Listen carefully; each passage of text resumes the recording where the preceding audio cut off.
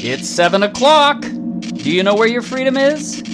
Coming to you live and electrified from Studio A, high atop the escarpments of Whitetail Peak, the roof of the American Hindu Kush. This is Dr. Amp doing the vamp for liberty, climbing the ramp for justice, and lighting the lamp of freedom. So what's on your mind tonight? I mean, you know I'm going to tell you mine. We're sinking down deep in the mud, and the fucks are at it again. The same vast global corporate conspiracy, different day. You must see, hear, understand, and act. Act now. Friends, we all live in the mud, in the shit. Shovel your way out of the shit. Hello and welcome, I'm Douglas Walls, and this is 42 Minutes, a weekly conversation with the interesting artists and thinkers of our day. A production of SyncBook Radio and distributed by thesyncbook.com. You can find our archives at 42minutes.com, and you can reach us by sending a message to mail at 42minutes.com. You can also follow our tweets at Sync42 and at SyncBook. It's Sunday, June 11th, and this morning we'll dig a little deeper into Twin Peaks, The Return, and Part 5 in particular, and we'll do so with Andrew Griffin, editor and owner of The Red Dirt Report, available at reddirtreport.com. Andrew has been a guest of the program before, and so, of course, we'll naturally link to those appearances, but it's been a while. How are you doing this morning, and do you have a cosmic flashlight? Yes, I think it was under the Christmas tree this past year, and I'm flickering it into the sky here on the plains of Oklahoma, and enjoying a damn fine cup of coffee. Yeah, me too. I'm actually using a Twin Peaks Tweeds Cafe coffee cup this morning. Oh, I can dig that. Well, I'll let me start off by saying when I came here to my office to talk to you over the phone, I noticed a package in my mailbox, and it was in the shape of a book. It was from it was a used book from the Goodwill Industries of Houston, Texas, and I thought, this is the Dale Cooper book. And because back in 1991, they had, were marketing Twin Peaks related items, and there were a few. There were the tapes for Diane, who Agent Dale Cooper spoke to on those multiple microcassette tape recorders he had. And then there was a book called The Autobiography of FBI Special Agent Dale Cooper, My Life, My Tapes. And I had read it back at the time, but I'd forgotten a lot about it. It basically starts off with a young Dale Cooper. It's his diary, essentially. It's like, you had Laura Palmer had her own diary. Well, Dale Cooper had one. They decided to, cash in on that. But it really makes for fascinating reading. And what was most interesting is that whoever mailed this to me stuck the receipt in on page 62, and the entry is for June 18th, 1973, and apparently young Dale has gone to parts unknown and returned and is working digging holes for the National Park Service. And what was interesting is that they go to Mount Rushmore, which really struck me that it was on this particular page because of what was going on in 1973, and with the Wounded Knee incident that was going on with the American Indian movement going on back in the early 70s, and the fact that Mount Rushmore is making this kind of big return on the current Twin Peaks the Return program, where if folks watching the show have noticed, David Lynch's character, Deputy Director Gordon Cole, and his assistant agent, Albert Rosenfield, played by the late Miguel Ferrer, they're going to South Dakota to see who they think is the missing Agent Dale Cooper. And so Gordon Cole says, well, I don't see Mount Rushmore. And Rosenfield says, well, I brought you a picture. And I kept thinking about kind of Mount Rushmore and its sort of symbolism, and how I'm seeing this sort of symbolism and this is after having read Mark Frost's The Secret History of Twin Peaks. It's a companion to the show. I urge everyone who's into the show to purchase this book somehow or get a copy somehow. it really will help you understand the background, the history, the oddities that kind of are linked to Twin Peaks, that whole universe.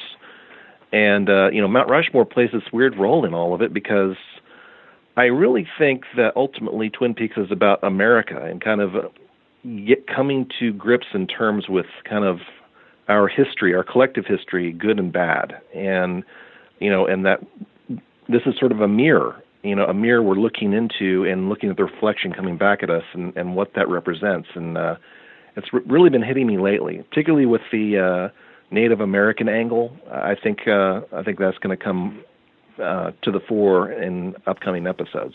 The fascinating thing about this book for listeners is that it's not just a secret history of Twin Peaks. It's like a secret history of the American occult, is the way I took it. But then also it's worth noting that we've chosen that as our summer book for the 42 Minutes Seasonal Book Club. The spring show is going to be Ulysses, which we record coming up on Bloomsday, which is June 16th, and that'll be a fun show. But then it looks like the summer book will be The Secret History of Twin Peaks, and then the fall book will be the final dossier that comes out in October. So we're going to have a lot of Twin Peaks ahead of us. Both those books that I just mentioned are written by Mark Frost, who's the co-creator and responsible with David Lynch for Twin Peaks: The Return. I'm wondering who wrote this Agent Cooper memoir. Well, it's funny. Right before we got on the phone here, I was looking to see who did write it, and there's really not any information about the actual author. I'm looking here now with my copy. It was apparently it's As Heard by Scott Frost. Now, I don't know if that's presumably a relation to Mark Frost. It is, I think. I think it's his brother, actually.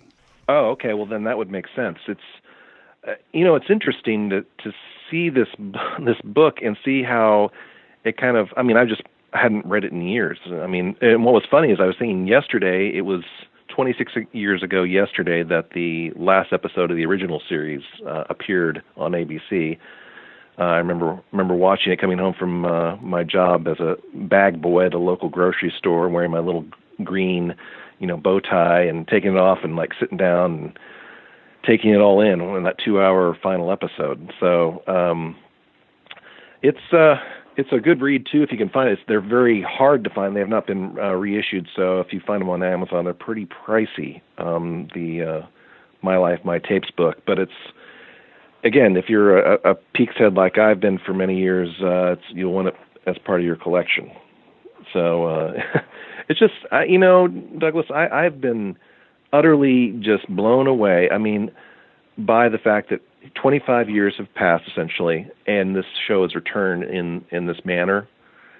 And what is great about it, and initially I was put off, but then it quickly left me, was the fact that it didn't have the sort of the warm glow 50s style sensibility that it had in 1990-91, because we aren't there anymore. That's not a reflection of our present day. I think what Lynch and Frost have done with the Twin Peaks: The Return it was necessary. It's a sharper, harsher, edgier show. I mean, yes, it's on Showtime and not on fussy old ABC, but it's a reflection of the time we're in now, and I think that was this wasn't a nostalgic sort of flashback. This is pretty hardcore in a lot of ways, and far more, I guess, enlightening in understanding what was going on. Even if I will admit I don't know half the hell what's going on in the show, but I'm putting pieces together as I go along.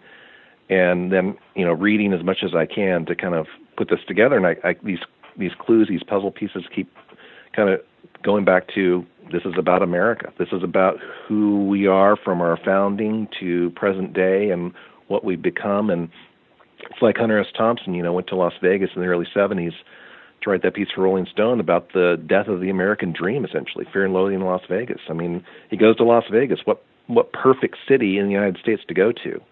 And the fact that now Twin Peaks is taking place in Las Vegas partially, I think makes perfect sense for our current society and world.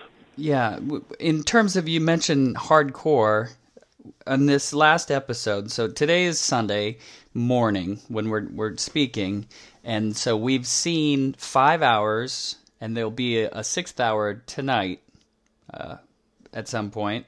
But so we're talking before the end last week. After I watched part 5, it did not feel like an hour was enough, because these parts are so what is it? They're so dense, and they're, even though some of the threads are speaking to threads that we know, and where you have to, I think David Lynch composes like a synchromystic, like a synchromystical look at media and try and see the random ephemera in the background to see if it speaks to some kind of interesting synchronicity.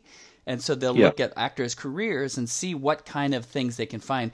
David Lynch, I think, is composing scenes with that kind of viewing in mind. And so, like, the more you watch, the more rewarding it can be. That said, my initial response after watching the 5th part was, oh my gosh, that's not enough. But there was lots of things that arose. But back to the hardcore, we met a character that some of the podcasts that I listened to this past week didn't pick up on. It's Richard Horn, and he's at the Roadhouse. And it's one of those creepy David Lynch scenes, which I was physically squirming, and it's like, oh, this is over the top. This is too much. This is too real. I'm uncomfortable. I had the exact same reaction, Douglas, and that character is clearly bad news. Now, exactly whose offspring he is remains to be seen, but knowing the Horn family and all the troubling background with their, incredible wealth and preponderance of criminal activity and going on in the small town, and I mean, it's fun. Ben Horn. I mean, he's just a like a oligarch type, developer. Remember in the second season of Twin Peaks in the original run. I mean, he was wanting to turn, the local Ghostwood National Forest into a golf course or something like that, development. And there was that whole kind of underlying storyline going on there, the sort of the greed heads and land rapers of the American West. And, I think he represents part of that mindset, the Horn family. And they have this wonderful lodge, but it's an attraction there in Twin Peaks, but it's also a place where, deals are done and more criminal activity seems to take place. And you can see that all throughout the American West, throughout the United States, really. But I think setting it in that part of the country really makes most sense, because it's like almost the most American part of our. It's odd to say, but it is. It feels that way to me, and it goes back to when guys like Mark Frost and David Lynch were growing up with, all the westerns that were on, and that really kind of molded those young minds back in those days, and you see a reflection of that. And what was interesting, I had kind of a weird sync myself I thought I'd share with you. There's a book came out 10 years ago called I'm a Lebowski, You're a Lebowski, and it's kind of an overview of the big Lebowski film the Coen brothers did in 98 actually. And it's got interviews with various characters who were in the movie. And there was the inspiration for Walter Sobchak that was played by John Goodman. And I didn't know this, but it was apparently this screenwriter named John Milius. Are you familiar with him? No. Well, he apparently won an Academy Award for his screenplay for Apocalypse Now, and he's apparently an over-the-top militarist right-winger. Like, he calls himself a Zen anarchist, actually. He's so far to the right that he's a Zen anarchist, whatever that means. But he did Conan the Barbarian, Red Dawn, pretty big films. But what was interesting in the opening description of him was, he says, I'm not housebroken, and then the writer says, for many years, a large photograph of an atom bomb exploding over the Bikini Islands occupied the wall behind his desk. then that really grabbed my attention because the one time I stood up in shock during this Twin Peaks: The Return is when Deputy Director Cole, David Lynch, and then, as I said, Rosenfield, they walk into his office, and behind his desk is an identical image, an atomic explosion. And I don't know which test it was. Some people want to say it was Trinity in 1945. I don't believe it is, but it was likely one of the tests either done in Nevada Test Site, which is near Las Vegas, or in the Marshall Islands, which is where the Bikini Atoll was, and that's where we had the largest nuclear detonation ever in 1954. But I thought that was very telling. And if you go back, and you said the Secret History of Twin Peaks is going to be on the reading list, well, it goes into that. And this new agent that we've been introduced to, Tamara Preston, played by the actress Krista Bell, she's kind of basically compiled all this information through the, quote, archivist, who's put together all this information for a Twin Peaks individual named Dougie or Douglas Milford, who was the brother of the mayor of Twin Peaks. So it goes all into that. But I thought it was interesting because when I saw the image of that atom bomb exploding in Cole's office, I said, who on earth would have an image like that in their office in so prominent position? And then I'm reading this book randomly, and apparently this John Milius, who was an inspiration for the Coen brothers, for the character of Walter Sobchak in The Big Lebowski. I mean, it was just kind of, the fact they went into that particular little detail, and I happened to read it when I'm asking that question of myself this past week, I thought that was kind of an interesting sync. Well, but you stirred the pot, and now there's too many different threads to grab onto. I'm sorry. I have a tendency of doing that, Douglas. My mind kind of works that way.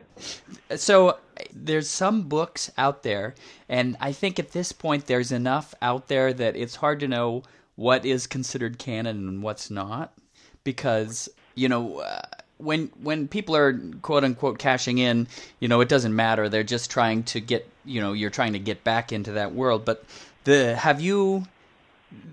Cooper tapes and the Secret Diary have both become audio versions read by Cheryl Lee and Kyle MacLachlan. Have you experienced those?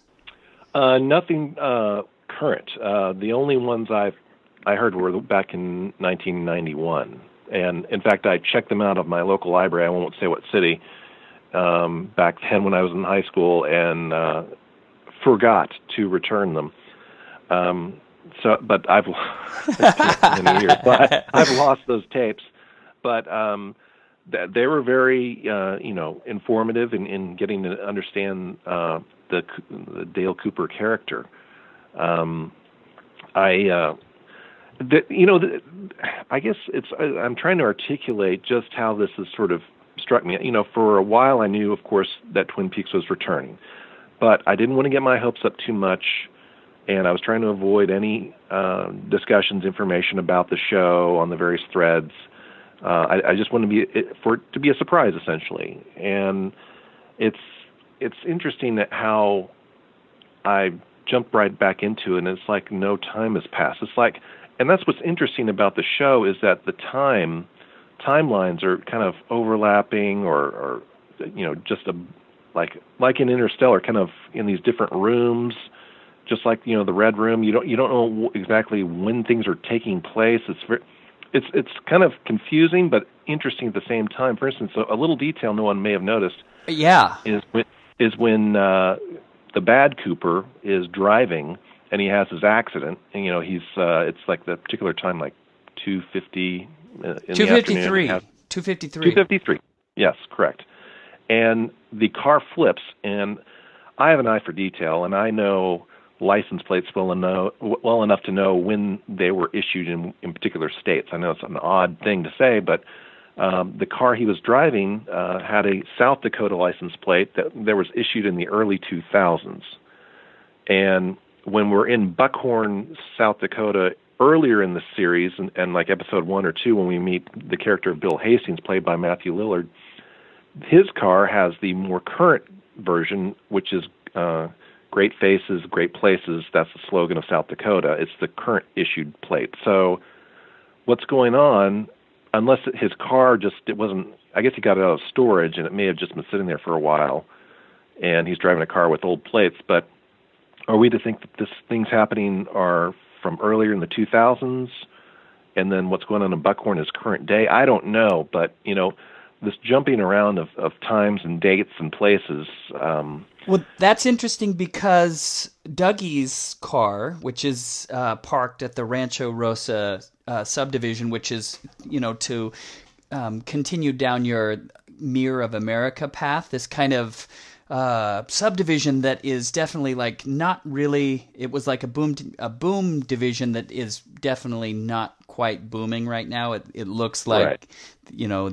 This expansion and growth idea of capitalism that's just didn't pan out, and so it's kind of boarded up, and it's like Blue Velvet, where there's this image of the fire trucks in the 50s and everyone's smiling, but then David Lynch zeroes in on all the bugs under the grass. Right, and like the drug addicted woman and her, saying 119 over and over. Right, but so Dougie's license, I think, says 2003. So his Silver State Dougie Love car, or it could be Dougie Live. It's like DUGE and then a space LV. The plate tag says 2003 on it, and so I think you're on to something with that. Well, and I'll, just as a correction, I won't say this for sure. I know folks in Nevada have said that does the sticker on their plates designates a month rather than the year. Oh, really? So if it's, I know like Iowa and a few other states do the same thing. It's kind of become this new odd trend, but the Nevada plate is, I want to say it's an older version anyway. So, but back in my brother, who actually he and I talk about the show all the time, he remembered a detail back when David Lynch was filming the first season, the first episode, in fact, back in 1989. He saw a car in one of his shots, and he said he was yelling at the prop person to cover up the Washington State license plate that said 89, expires 89, because he wanted it to keep it kind of out of time. Although their dates are used, it's still kind of loose enough to where you feel like you're sort of somewhat out of time, like a dream. And so I think Lynch wants to kind of keep one foot on the ground and one foot up in the clouds somewhere at the same time. And I think he's been very effective in doing that, and continuing to do so with what we've got with the return. Back to Rancho Rosa. Rancho Rosa is, I think, the name of the production company, or I'm not really certain, but that's the thing that we see first when we start an episode, with this kind of flashing, right, electrified thing that's different than the end flashing electrified thing, but similar in that it's similar musical cue kind of thing, but each episode's a different color. But Rancho Rosa, it's like the Pink Ranch, or so there's still something about this red room or pink something that is a cue to like the dream space, or in Fire Walk with Me, that was like another space where this weird mountain bar where the band is playing, and there's like a million cigarettes on the floor. It's like the darkness that people participate in after hours. Right. So that's something. So in the time that we were obsessed with it back in the 90s, they finally have come out with what they're calling Fire Walk with Me, The Missing Pieces. Have you tried those out? You mean the missing pieces from Fire Walk with Me specifically? Yes. Yeah. Well, for instance, I am utterly fascinated. Well, I'll put it right out there. I am a huge David Bowie fan, and so when he was in Fire Walk with Me, and that is my favorite sequence in the entire probably the entire show and movie.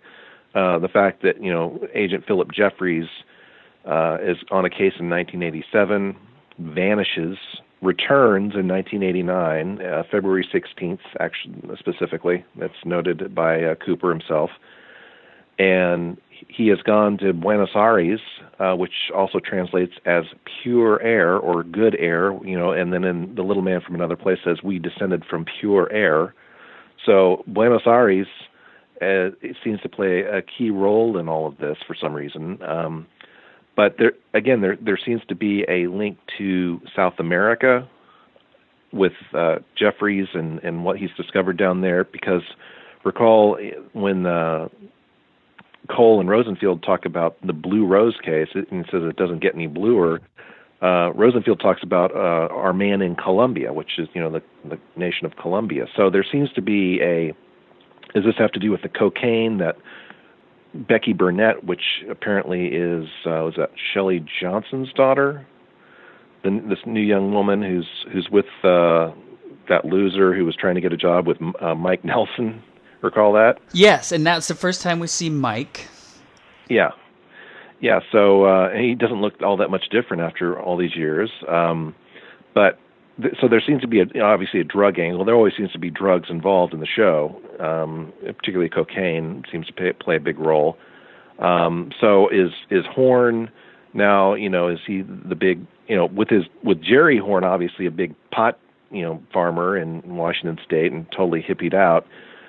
Is there this whole drug trade? I mean, is this Horn running this? Is he the well, who was the interesting character there was Brad, the officer from the Twin Peaks Sheriff's Department. So that there's that interesting moment in I don't know what episode or what part, but there's the front of the house, the sheriff's station, which feels like the 90s, which is this idea of it's Andy, Hawk, and Lucy. And then when Sheriff Truman walks to the back of the house, then you have like the real sheriff department with real computers, and it's like, you're descending into this is what it really takes to police a community. Right. That's a great point. My brother, in fact, brought that up. He said, technology also is kind of out of time, even with like the computer the Bad Cooper's using is. Remember, it's like in one of those metal briefcases. Yeah. And Cooper's opening it. And then that's identical to the one Wyndham Earle was using back in the early 90s when he was in his little hovel in the woods with Leo Johnson, and that whole thing going on when he was trying to... So it's like technology hasn't changed. I mean, and of course they play that up with Lucy, not understanding what a cell phone is. So it's like this clash of technology and time and high weirdness. I mean, it's who thinks up this stuff? This is what's so remarkable about it. For years I've been saying there's no other show like this. I can't even imagine it. And which is so exciting because if I were to write about this more, I'd have to devote full time to just exploring all these different angles of the Twin Peaks universe and these characters and what they mean. And I've been bringing up this character of Wally Brando, and who played by Michael Cera, and what he represents. Is he a actor, and that Andy and Lucy can get over the death of their own child? There's been that was discussed, and then he talks about Lewis and Clark and how they were the first Caucasians to come to the Pacific Northwest. Well, there's that whole angle too, which I brought up earlier, and the impact it had on Native Americans already here on the American continent. And if you, in the book, The Secret History of Twin Peaks, they go into that aspect of it, and the fact that Meriwether Lewis, the explorer sent by President Jefferson on the Corps of Discovery, had an encounter with the Black Lodge through the Owl Ring. So... there's so many angles to explore, and I'm so glad Mark Frost and David Lynch working together on this whole series is so important. I'm so glad that they're both still with us to even put this forward, because they complement each other so well. And I don't think enough people really recognize that. I think kind of Mark Frost gets kind of lost in the background. David Lynch, I'm a huge Lynch fan, but Mark Frost deserves a lot of credit as well for doing the history and the research and the homework on all of this stuff, and then putting it together. With that in mind, your memoir of Cooper, I think someone read that and found that the movie that shaped Dale Cooper was this Cary Grant movie about the FBI. I think it was Jimmy Stewart.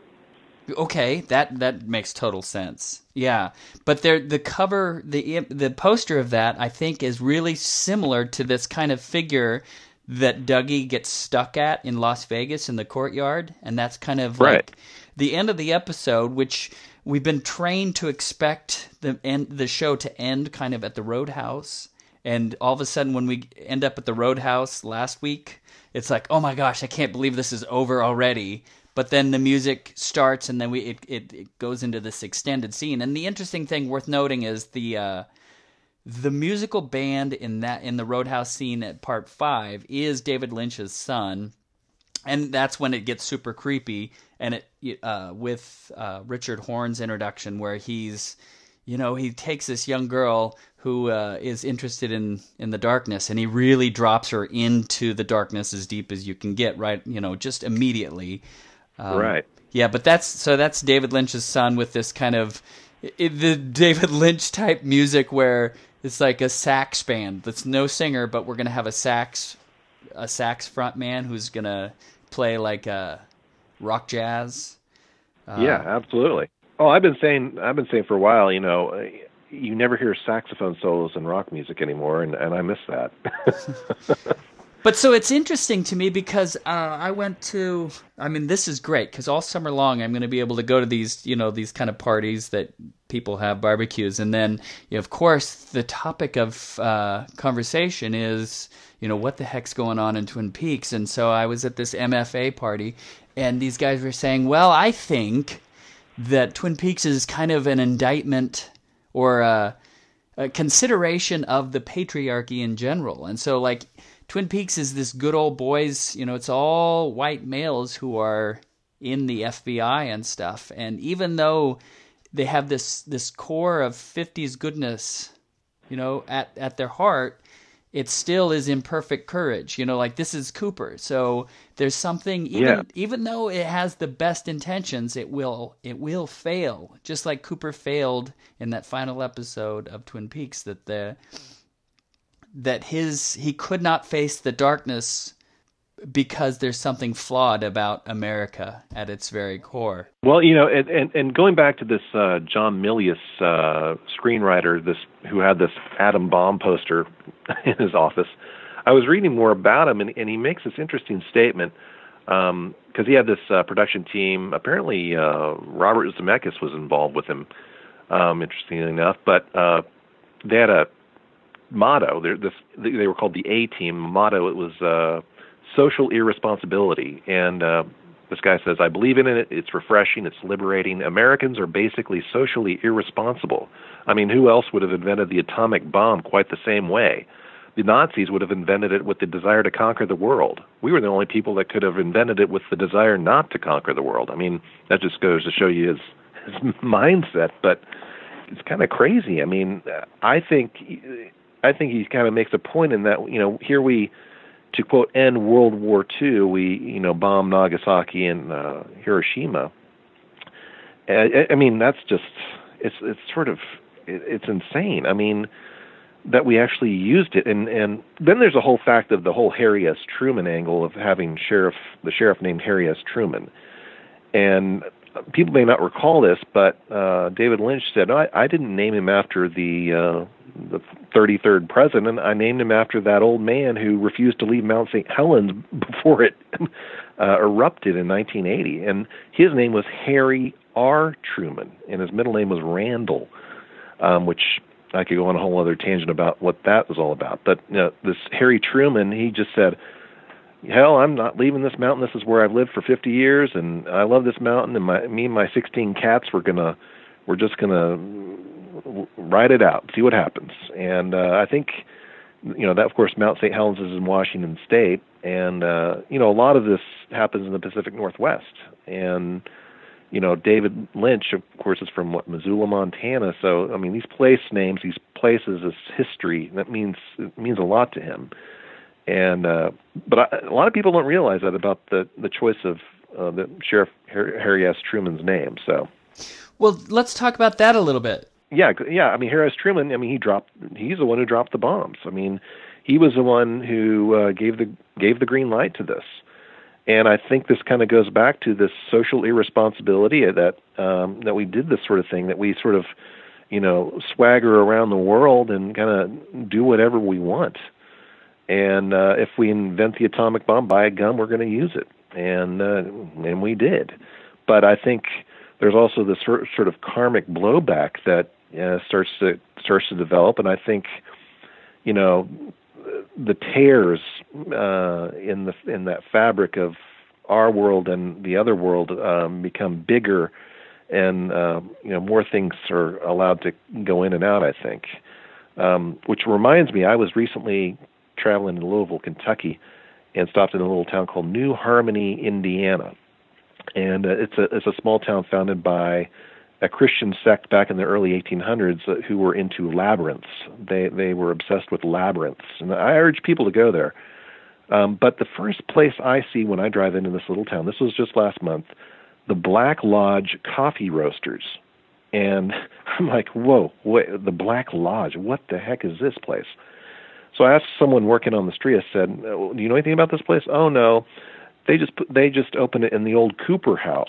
And I was like, Cooper House? What? Yeah, it's just the name of, I guess there was a cooperage, where they make for barrels. And that was the Cooper House. And this young couple from Nashville moved to this little town in Indiana and opened this coffee roasters and called it after Black Lodge. I go in the next day to have coffee, and it's all Twin Peaksed out. I mean, I was like, what is going on here? I mean, the fact that I go in this weird little town, and this woman named Annie, an older woman, who looked like Mrs. Chalfont, she reminded me of her, the old woman from, who on the Meals on Wheels in the original series. And she comes in, her name's Annie, and she says, it's very thin here in New Harmony. And I immediately got her meaning. It's very thin, meaning the veil between our world and the next is very thin here in this place. And there were apparently a lot of Native American mounds in that area. It's near the Ohio River. And so you had a lot of the mound culture near the Mississippi and Ohio River valleys. And, it was, and then we go to the little restaurant, and this waiter's like dragging me around saying, this ghost like pulled me, pushed me down these stairs, and, it was a very odd place, but it was very remarkable. So, but to have this coffee house called the Black Lodge, when the first thing you see when you drive into town was kind of blew my mind. Okay, well, we'll probably have to talk about Kofifi. I mean, the funniness of reality and Twin Peaks kind of connecting, but and then Cooper, definitely in that last episode, we have like a real heavy coffee moment where, he goes to this board meeting and he, there's something about serendipity with Dougie. People are referring to him as, like, because he's Cooper as far as we know. Dougie, kind of like Forrest Gump.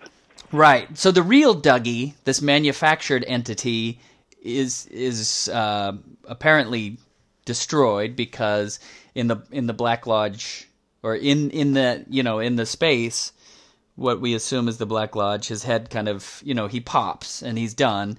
But then in his place, what we think is the real Cooper has been, traded out. But right. There's this air of ignorance. So it seems like he's moving through the world and letting life lead him to where he needs to be. And that's kind of what's instructed in part 4 with the casino moments where he's just pulling the handles that wherever he sees... The Black Lodge icon. Right. The Red Room icon, yeah.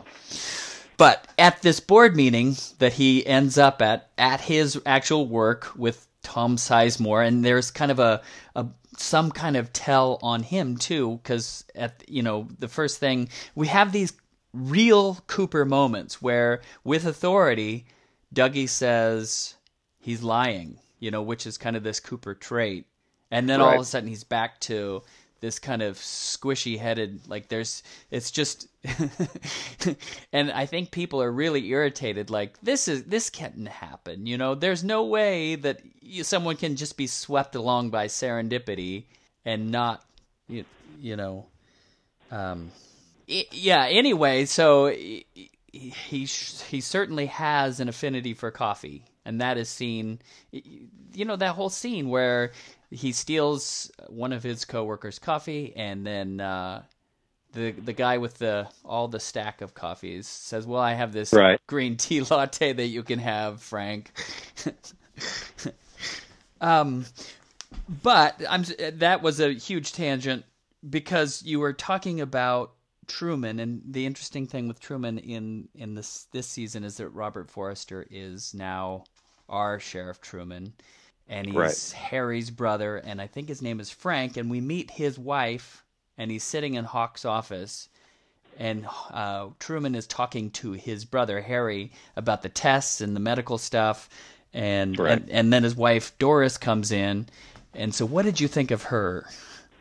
Well, she was particularly unpleasant, and just sort of, chastising her husband, just...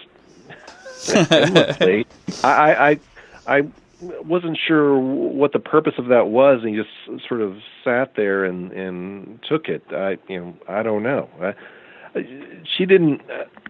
I mean, it was one of those moments you like, okay, check, next. I mean, it was, for me, it was that way. I didn't get a lot out of it personally, but perhaps we'll learn more about why she was so upset. It's sort of like some of the scenes with Andy and Lucy. But who I'm really enjoying seeing is Michael Horse's Hawk character returning, and he's still sort of enduring Lucy's sort of loopy behavior and sort of suffering in silence kind of way. But I'm so glad he's in it. I think he's just a great actor and perfect in that role as Deputy Hawk. And of course, as we all know, it was Cooper who said if he was ever lost, he hopes Hawk is the guy they send to find him. So I think we're going to see a lot more of that, and as they kind of go back and look at the old case of Laura Palmer and the events afterward. Well, we're just about out of time. Let's talk about Jacoby a little bit, and then maybe we'll chat for a little bit more. In part 5, we get an answer to some of the questions that we had from the earlier parts, which is, what is Jacoby doing out there in the mountains, of Western Washington, and why is he doing it? So who is he and what is he doing? Well, he was obsessed, of course, in these early series with Hawaii. He had spent time there. He's a psychiatrist, and he's written some books. He's taken probably a lot of substances over his lifetime, and it seems like he's finally had it with the system. And I think you're as you said earlier in our interview or in discussion here, that it's an indictment of the whole system and what we've become and what we've lost our way. And I think that's why Dr. Amp, aka Dr. Jacoby, has sort of gone off the grid a bit, and is now doing his own podcast that apparently has some fans with Jerry Horn and Nadine Hurley. They seem to be fans of his it's sort of a maybe kind of a Zen anarchist, like I was talking about John Milius earlier, kind of a it's not just dopey right wing. It's more than that. There's a maybe kind of conspiratorial angle to that. Miguel Ferrer kind of played a somewhat similar character, interesting enough, in a John Sayles film called Silver City, which was kind of a mystery political film that I really liked. I think it was really good. But I think he's selling shovels, gold-colored shovels, and get yourself out of the shit and get back to what's really important. And Yeah, it's another Lynchian symbol. The gold shovel. Whenever you go to a groundbreaking, as a reporter, I've covered many groundbreakings in my time, and they always have the special gold shovel. Where they smile for the camera and pretend like they're digging a hole. Well, it's interesting because Cooper in the My Life, My Tapes book talks about in 1973 spending time digging holes. That was his job as with the National Park Service, was digging holes, and I think there's a symbolism in there. We're digging ourselves in a deeper hole, but how do we get out of it? And as a side note, and I just wanted to say this, one of my friends who I watched the show with religiously back in the day was a guy named Carter Albrecht. He was a musician. He was shot and killed 10 years ago in Dallas, but I came across this CD of like mixed songs the other day, and I hadn't heard it in a long time. And the song came on. It was called "Digging Deeper Holes for the Future," and it was by this guy, this Carter Albrecht, when he was in a band called the Sparrows. And it talks about that very idea of not taking care of what's going on now, but getting into bigger messes that'll lead to you getting deeper into a hole, essentially. And I think America is dug to the core of the earth by this point. I mean, things have gotten so out of control and out of whack.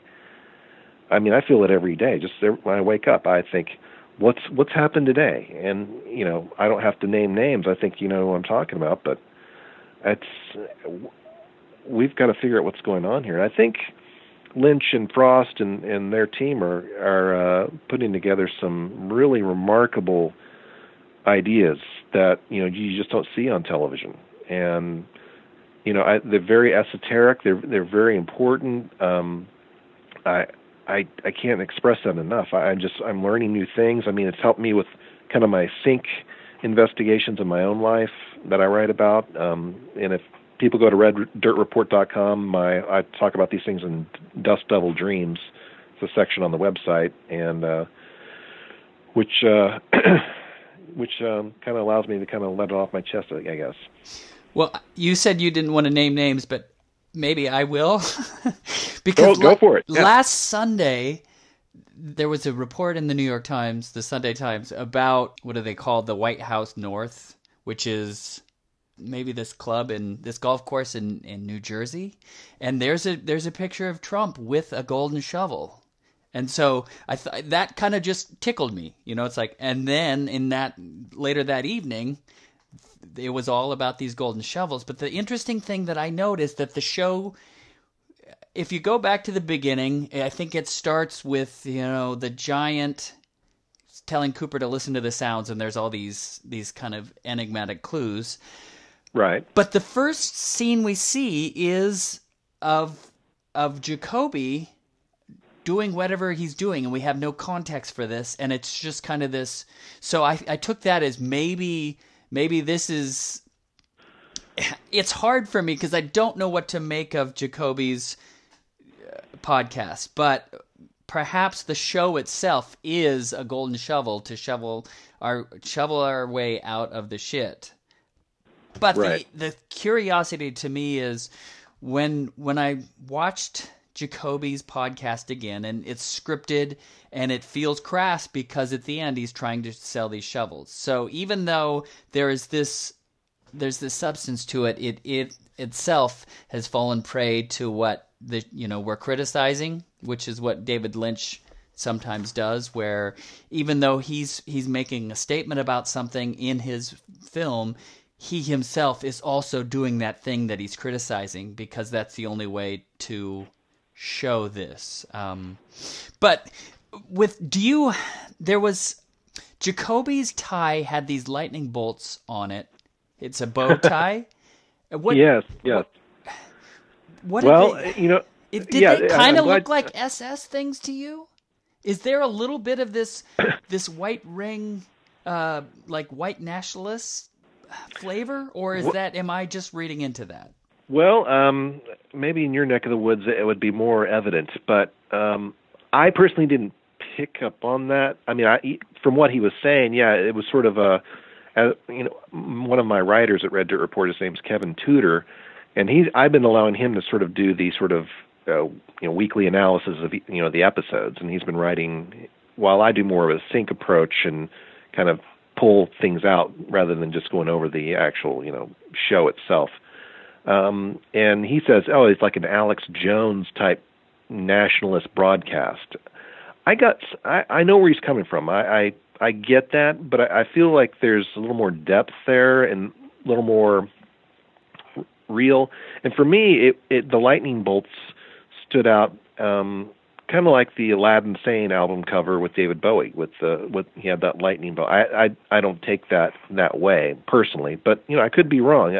I'd hate to think that a beloved character like Dr. Jacoby has joined the Aryan Nation or something, or trying to attract that group. But with the alt-right, with the rise of the alt-right, that could be a reflection of what they're putting out there, specifically in the Pacific Northwest, where it's been had a lot of growth over decades. But I will say I just want to say, Russ Tamblyn, I'm glad you're still with us. I know you had a health scare here a year or two ago. A book I wrote on the music of 1966, I interviewed his brother, who Larry Tamblyn is a member of the band the Standells, which are best known for their song Dirty Water, because I love that Dirty Water, Boston, You're My Home. So anyway, just wanted to shout out to the Tamblyn brothers. Well, that was 42 minutes. Thank you so much for sharing it with us. Absolutely. It's my pleasure. I see it's 9:11 a.m. where I am. So. You've been listening to Andrew Griffin on 42 Minutes, a production of SyncBook Radio and thesyncbook.com. For more information about his work, visit his website, reddirtreport.com. For more information about the SyncBook, our guests, check out past shows, or subscribe to the podcast via iTunes, please be sure and visit our website, thesyncbook.com. If you like this podcast and would like more, consider becoming a SyncBook Plus member. Some of the membership benefits include full access to complete audio archive, full access to the complete audio archive, discounts on books, behind-the-scenes scripts, bonus audio, and video, as well as seasonal online hangouts with the hosts. All this and more can be found at thesyncbook.com/membership. Thanks so much, and shovel your way out of the shit and into the truth. Only $29.99. Send it to thesyncbook.com. If I could, I'd be your little spoon and kiss your face.